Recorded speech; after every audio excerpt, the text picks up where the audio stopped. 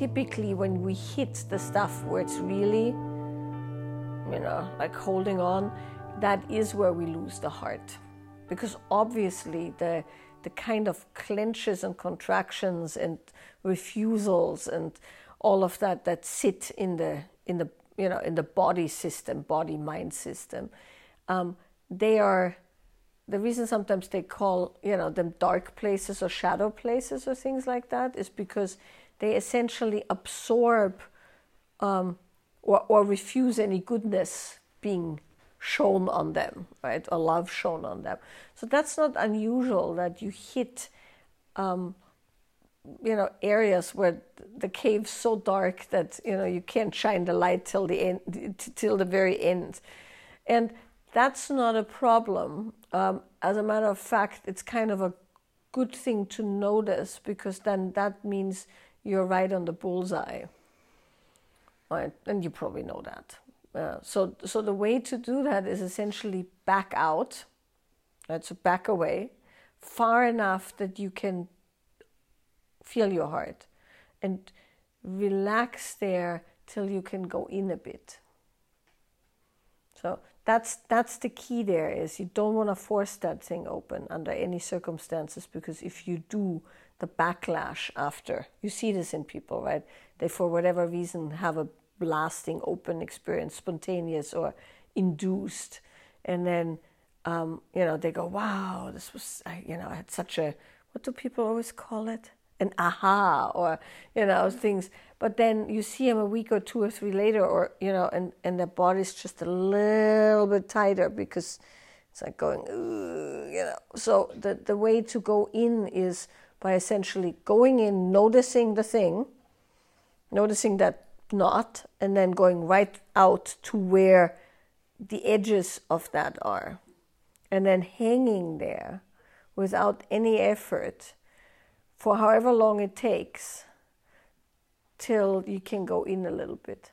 Just hang, and till it loosens, and on the edge kind of speak to your heart and be with your heart, and allow the heart to have the slight on the edge there till it relaxes. So we were talking specifically in practice, right? Because she's done this for a long time, and she knows how to practice, and so in practice you find that place, and then you kind of back out by relaxing enough while continuing to practice, and maybe go quite subtle with the motions even, and really relax the heart and focus on something that produces a sensation of love, the bird, your child, right? Yeah, like those kind of things, where the heart automatically opens. But so now how that translates into real life is that sometimes when we actually come up on, let's say, a ceiling that holds a certain kind of development or growth back, we have these very interesting down-regulating mechanisms, right? And it's like a thermostat, right? You hit that thing, and everything in the being, goes, no. And then all kinds of odd things start happening, right? Some people are really, really crafty. It happens from the outside, meaning situations suddenly occur that make it that this can't be, right? Other people self-sabotage in the classic ways, where they just do, weird shit that makes it so that this can't happen. Some people, this is also quite common, get physical ailments that hold them, nothing super major mostly, but suddenly you have a bum knee or, something, and you can't do the thing you want to do. So when that happens in real life, what you do is, yes, you go in real life and you don't push hard, but you also don't back off. Because most people, when they hit that thing, they back off and they go, this is not meant to be, and then they go somewhere else. You have to essentially hold steady where you can for however long you need to till you can go further. And there's many things you can do to get the body to relax enough, because mostly these things are preservation, essentially, energy preservation, as well as the kind of preservation of one's life as we know it. And you can say, this is safe, this is safe, this is safe, this is safe, long enough that the body goes, oh, this is safe. And then it can naturally happen. And that's kind of the mark of sustainable growth within the body-mind versus forced pushing growth, where often there's an injury after or some kind of, snag. You can imagine your nervous system is kind of like a collection of tubes and hoses, so to speak. That also correlates to like the channel system within the tantric traditions. So you can imagine there's like these tubes and hoses that conduct energy through your body. Of course, if you cut a human open, you don't see tubes and hoses, but there's energy, that energy can shift through the body. It also shifts through the actual nervous system via neural pathways and neurotransmitters. But from an energetic standpoint, you can kind of imagine that you have these little, hoses. And if a hose hasn't been used in a while, so to speak, and maybe it's been out in the sun, right? It's a bit kinked and dried up, perhaps, and then you start bringing energy through it.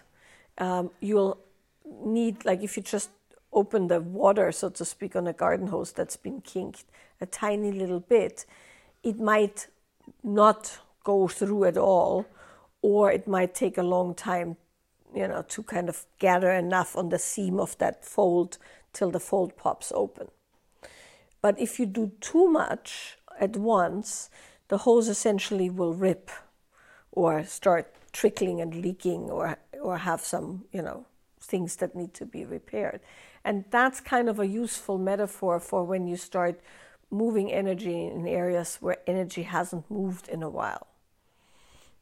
So sticking with that analogy, if you have an injury, meaning we know there's a little tear in the hose, the first thing to do, of course, is to fix the tear in the hose.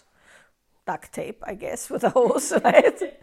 In the body, it's not quite that easy, but you fix the tear in the hose, and maybe you'll take a little bit of, a twig or something and do it with the duct tape so the hose can't bend there where the injury is. And then you put the water through. And that might be a bit more of an unconventional way to do it, and then you can't roll up the garden hose anymore because you have those twigs with the duct tape, but it's a functioning garden hose. So that's how you can see like physical injury in your body. Is it can always be worked with. You can always find something that stabilizes that area so you don't accidentally bust the seam on the hose when you start getting energy through, right?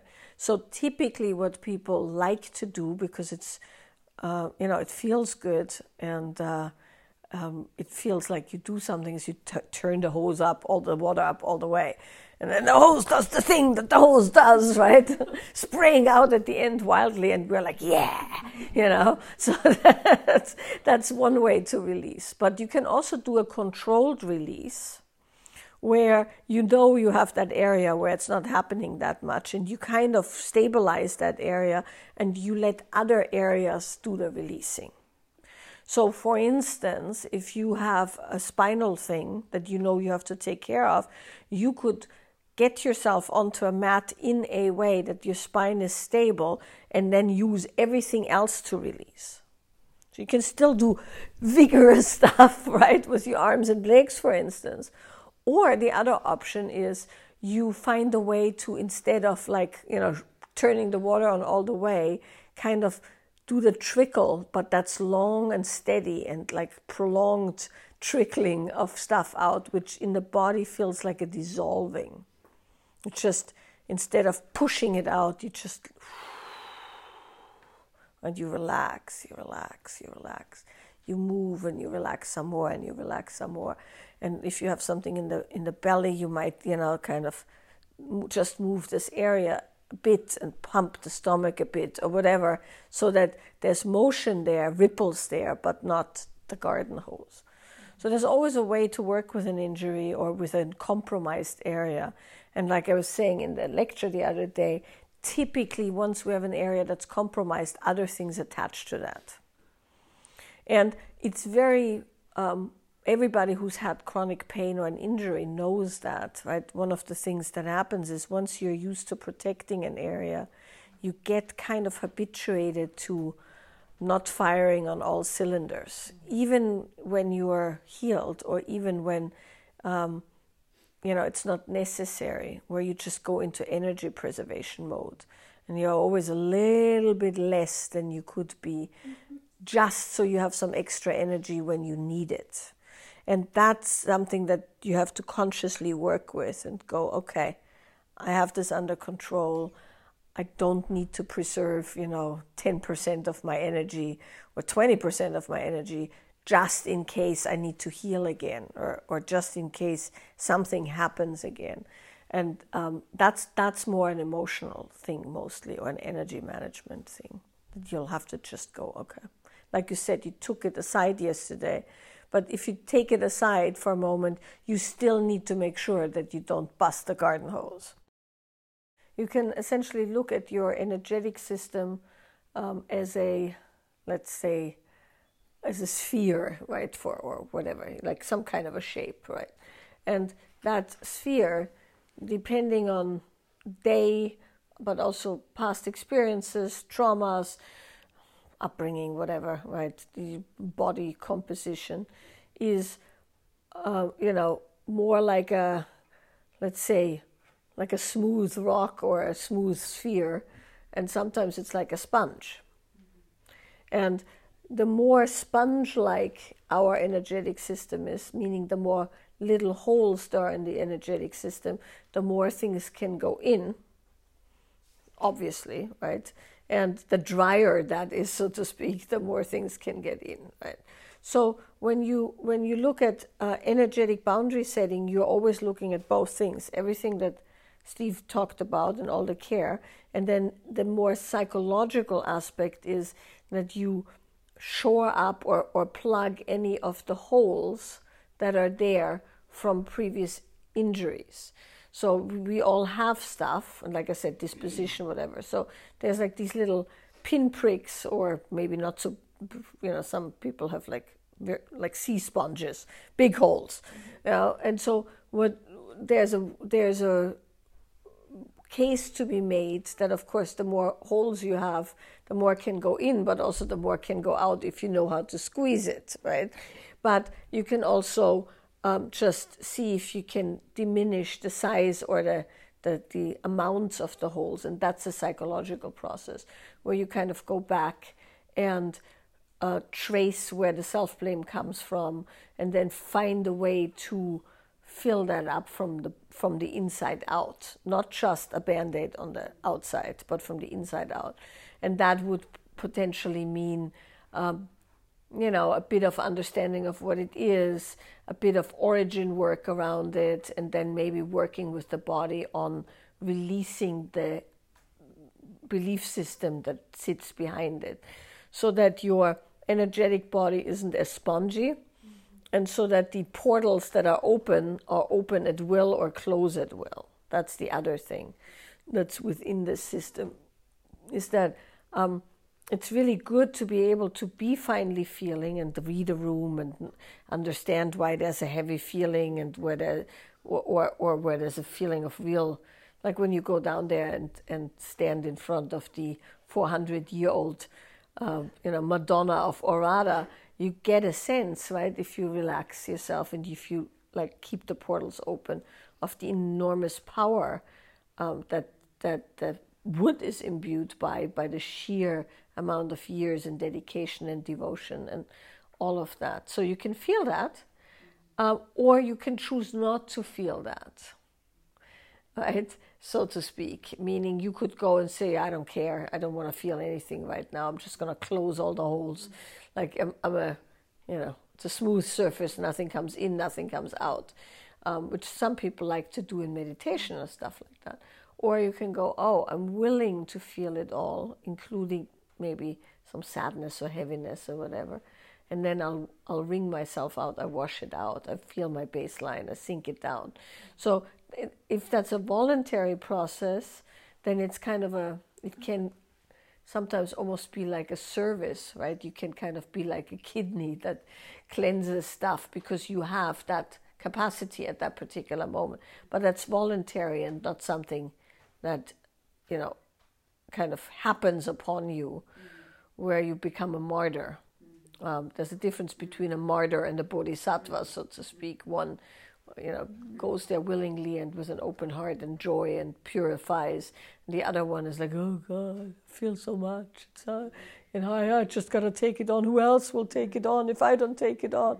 I need to cleanse the world even though it kills me, So those are your two options, and somewhere in the middle is having control over the whole, so to speak, by all the things Steve said, but also by doing some psychological process around filling certain gaps.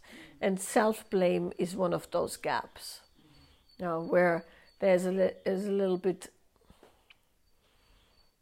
I don't know how to say this. This sounds horrible if I say it, but I'm going to say it knowing that you know what I mean.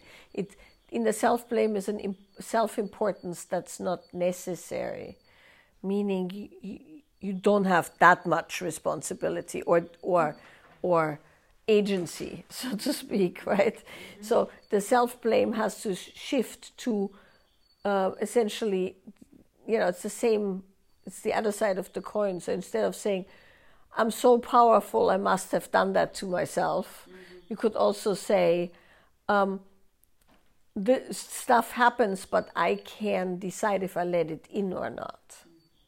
But so you want to kind of put the self-importance on the boundary function, not on the having done something wrong function. Yeah, and I mean, the last thing I want to say about that, when we take it out of the realm of the energetic into, in general, the violation of boundary function, very often you see that is that the person who has been violated somehow think they brought it upon themselves. That's part of the cycle of abuse in a certain way, right? And it's also part of the when you can kind of slide into victim behavior, because it's either or. Either you are helpless, or you brought it upon yourself. Those are the two options, but they're of course not the two options. The options are, it's not, somebody else has some stuff going on. It's not yours, but you are at effect of it. Right? But that's not your fault. But when people go full victim, there's no empowerment there. So the thing is, this is your stuff. I was affected by it. I'm going to take care of myself, right? And create the wholeness, because this has nothing to do with that.